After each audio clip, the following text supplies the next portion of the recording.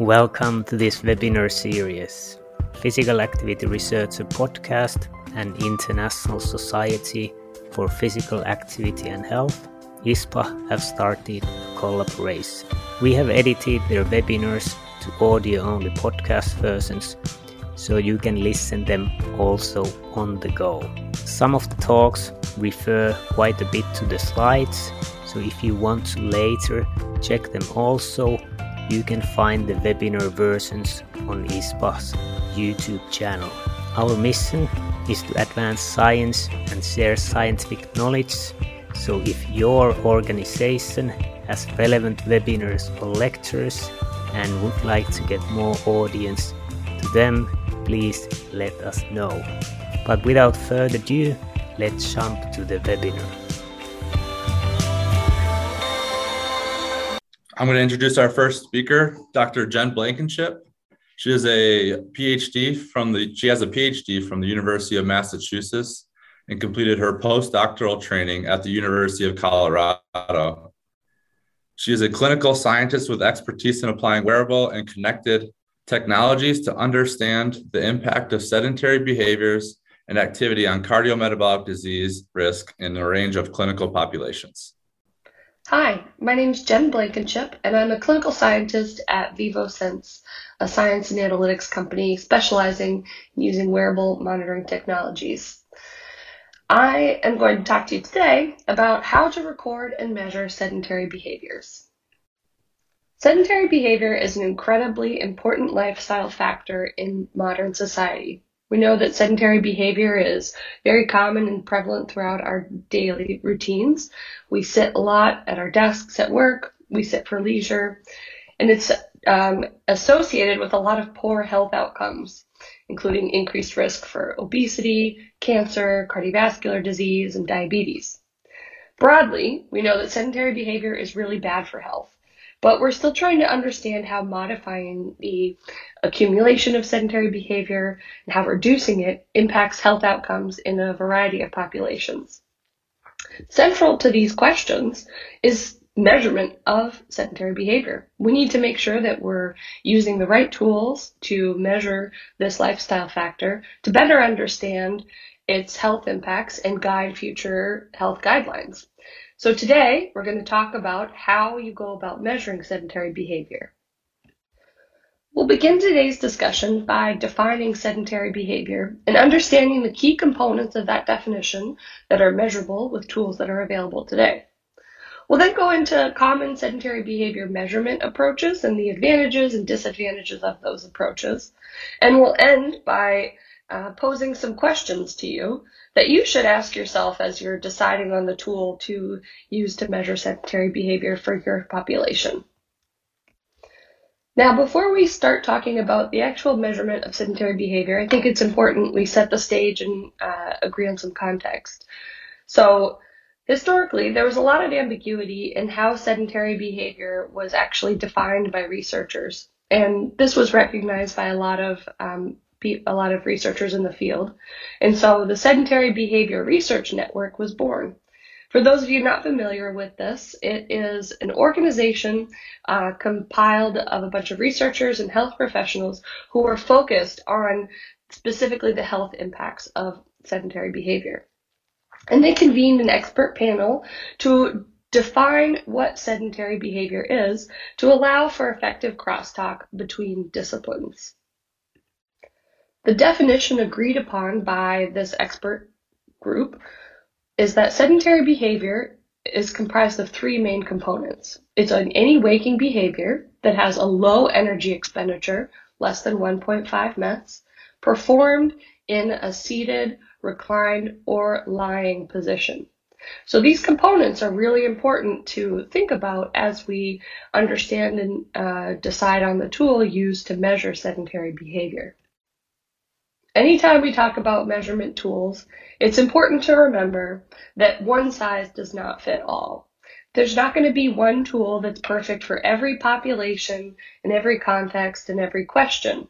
The selection of your measurement tool for sedentary behavior, or any variable for that matter, is going to depend on many factors, from the population that you're studying to the outcome measure that you're most interested in. Today, we'll talk about tools that are available to you to measure sedentary behavior and think about, as we're going through this, the questions you're most interested in to decide which tool is most appropriate for you. There are a lot of tools available to measure sedentary behavior. Today, we're going to focus on two major approaches: self-reported measures through validated questionnaires and objective monitoring of sedentary behavior. And this can be broken out into consumer-grade devices and research-grade devices worn on different body locations. And we'll discuss the impact of these different device types and wear locations on the actual measurement of sedentary behavior and your outcomes. We're going to start the discussion today with self-reported questionnaires. And I think a lot of people will tend to blow right past these as an option to measure sedentary behavior. But there's a lot of value in using these kinds of questionnaires because they can provide context to why someone is sedentary. Maybe it's an acute illness or injury, or their occupation leads them to spend lots of time sitting at their desk, and or perhaps they're not motivated, or they live in an environment where it's not safe to go outside and walk around. All of these factors go in to drive someone's decision to either be sedentary or not. Of course, with any subjective measure, there is error, and there will be error with any tool that you use to measure sedentary behavior. In this case, with even validated questionnaires, you're asking someone to remember something that happens most of their day. So it can be really difficult to remember mundane events like, how much time did you spend sitting at your desk? It's a lot easier for people to remember structured events that don't happen very often, like, when did you exercise today? Or did you even exercise? That being said, there are a lot of questionnaires available to measure sedentary behavior, and the exact one that is appropriate for your population is going to be different and dependent on lots of factors, as I've previously alluded to. The Sedentary Behavior Research Network has a section of their website dedicated to subjective questionnaires and validated tools, which I'd encourage you to visit if you're interested in using this kind of measurement tool for sedentary behavior measurement in your study. Commercially available wearable sensors like Fitbits or Apple Watches or an Oura Ring are also an interesting way to add sedentary behavior measurement to your research study. And I think that there is a place for these tools in research. The wearable market has exploded in the last decade and resulted in a lot of different types of devices that come in different form factors, all at different price points. Some people already use these devices and really enjoy having them in their lives. So this is potentially a very cost-effective tool to add a layer of objective measurement of sedentary behavior to your research study. That being said, you need to be aware that most of these devices aren't going to give you an acceleration signal. You're going to get the summary outcome measure that you might be interested in, like time spent sedentary, but how that device takes the raw acceleration signals and turns it into your outcome measure is unknown. You don't know the algorithms; those are often kept proprietary. And you also may not know whether that algorithm and the data processing methods are the same throughout the life cycle or the life course of your study. And so this is something that is potentially problematic if you have a longitudinal study where you're collecting data over years at a time, or even a single year. We know that the pace of research and the pace of consumer demand are very different. So at the start of a study, you may begin with the hottest type of device, but by the end of your study, that device might be obsolete. Beyond that, We have researchers who are working hard to validate these commercially available tools, but the challenge is that by the time that the study is finished and the data are published in peer-reviewed manuscripts, those devices are often obsolete. So this paper that I'm cited here is from 2020, which validated the Apple Watch 4, and it's 2021 now, 1 year later, and Apple is getting ready to release the Apple Watch 7. So these are things you need to consider, not deal breakers, but factors to keep in mind if you're going with a commercially available wearable sensor. Research-grade accelerometers have been used for decades to measure physical activity and sedentary behavior. There's a lot of different places that these devices can be worn, and the simple answer is that there's no perfect answer for where you should put your monitor on a participant. But the wear location will dramatically impact the accuracy of measuring sedentary behavior. So in a study by Marcotte and colleagues, they looked at 48 young adults wearing accelerometers on the wrist and the hip. And they processed their data using 13 different approaches, from simple cut points to machine learning techniques. Broadly, and these data were from the accelerometers were compared to direct observation. So what they looked at is the percent agreement for correct classification of sedentary behavior by the accelerometer compared to direct observation. And if you look broadly at this table in that first column, the percent agreement is much higher at the hip location compared to the wrist location. And if you look within each wear location, each row represents a different measurement or data processing technique. There's variability even within one wear location as to how accurate each sedentary behavior measurement is. So when you're thinking about research grade monitors, you need to consider both wear location and how your data are going to be processed. That being said, the wrist location has become very popular in measuring sedentary behavior and other lifestyle factors because it's very, people are used to wearing things on their wrist and there is high levels of adherence. So there is a balancing act between the accuracy and precision of your measurement and what people are willing to actually do. Research-grade accelerometers can also be worn directly on the thigh. This device, called the ActivePal, is a flat monitor that's worn on the midline of the thigh, directly on the skin, and has both an accelerometer and an inclinometer, which allows this device to differentiate body posture. So if someone is in a seated position, the monitor will be lying flat. And if they stand up, their leg will move and put their leg in an upright position. So as a result, this device can accurately quantify time spent sedentary, standing, and stepping. Because we can detect these different postures, we can get at questions like how many times does someone get up from sitting or break up their sitting, and how long are those sitting bouts actually? Now, one thing you need to consider is that the threshold that the device, the threshold for detecting a sitting or upright event can be changed. So the default is that a person needs to be in one body posture, either sitting or upright, for 10 seconds. And that period of time is called the minimum sitting upright period.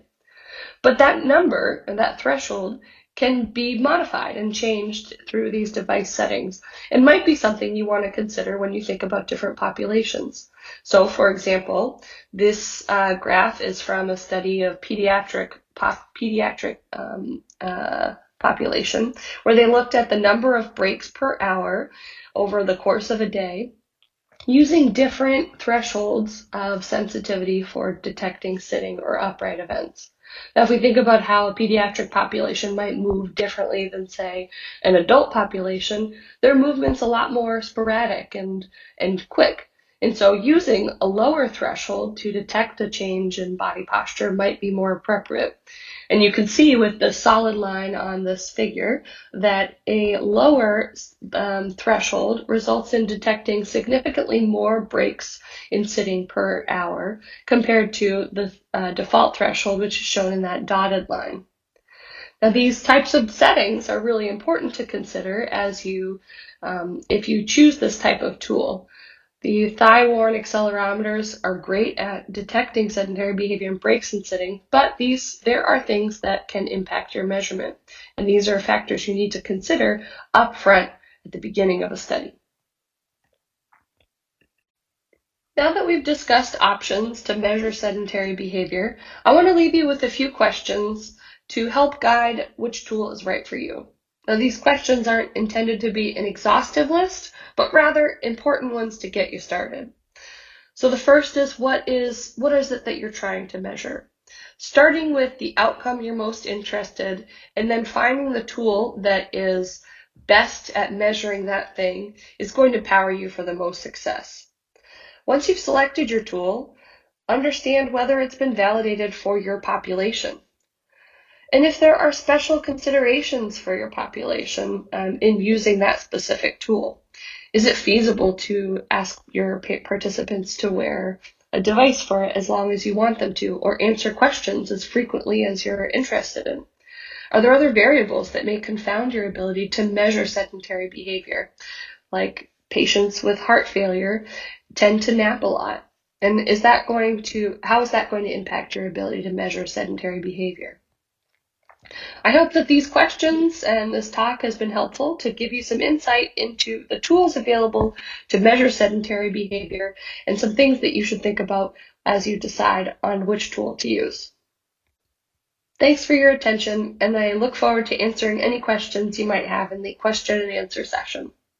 Great, Jen. That was a great talk, teaching us all about sedentary behaviors and the right devices and algorithms and different ways of answering our research questions. Which commercial advice do you think is best to use in research? And I think a follow-up question with that is someone asked is there one that's best for measuring daily step count? Yeah, I think that's a really good question. And, I always go back to that, best is really dependent on your application. So in terms of, you can define best by, what's the least expensive monitor that I can get to get a somewhat decent measurement. So I would, I hate turning around the question back to the person, but, what is the level of accuracy that you're looking for, and what's the error that you're willing to accept with a commercial monitor and these consumer grade devices.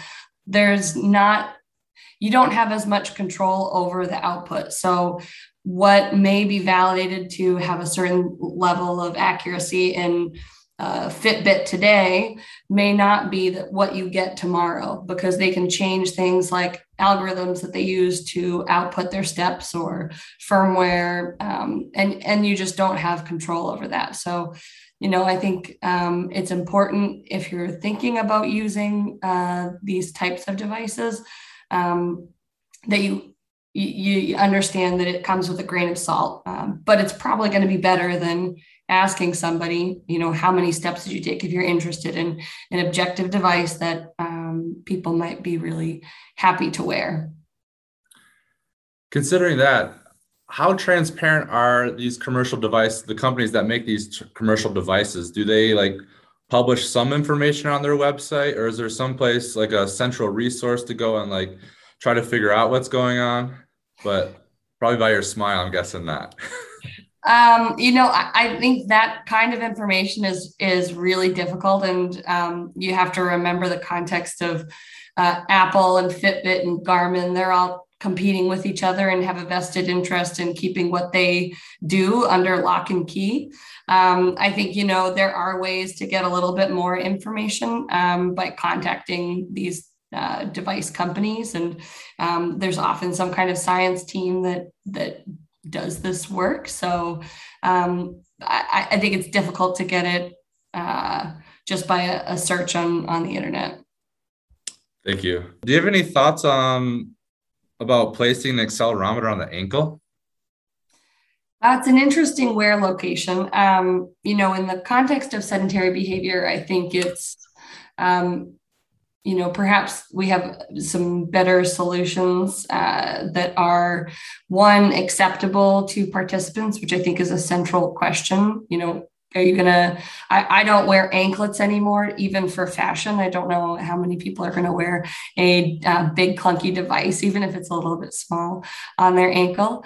It can be an interesting location if you're interested in things like, how quickly are people moving their extremities? So this might be important for particularly clinical populations that have lower limb mobility problems. But in the context of sedentary behavior, I think you have other options. I mean, I haven't personally used it, but those would be my thoughts. Thank you. Thanks for joining us this week on Physical Activity Researcher Podcast. If you like the show, make sure you never miss an episode by subscribing or following the show on Twitter. This podcast is made possible by listeners like you. Thank you for your support. If you found value in the show, we would really appreciate a rating on Apple Podcast or whichever app you're using. Or if you would, in a real old school way, simply tell a friend about the show. It would be a great help for us. We have a fantastic lineup of guests for forthcoming episodes, so be sure to tune in. Thank you all for your support and have a great day.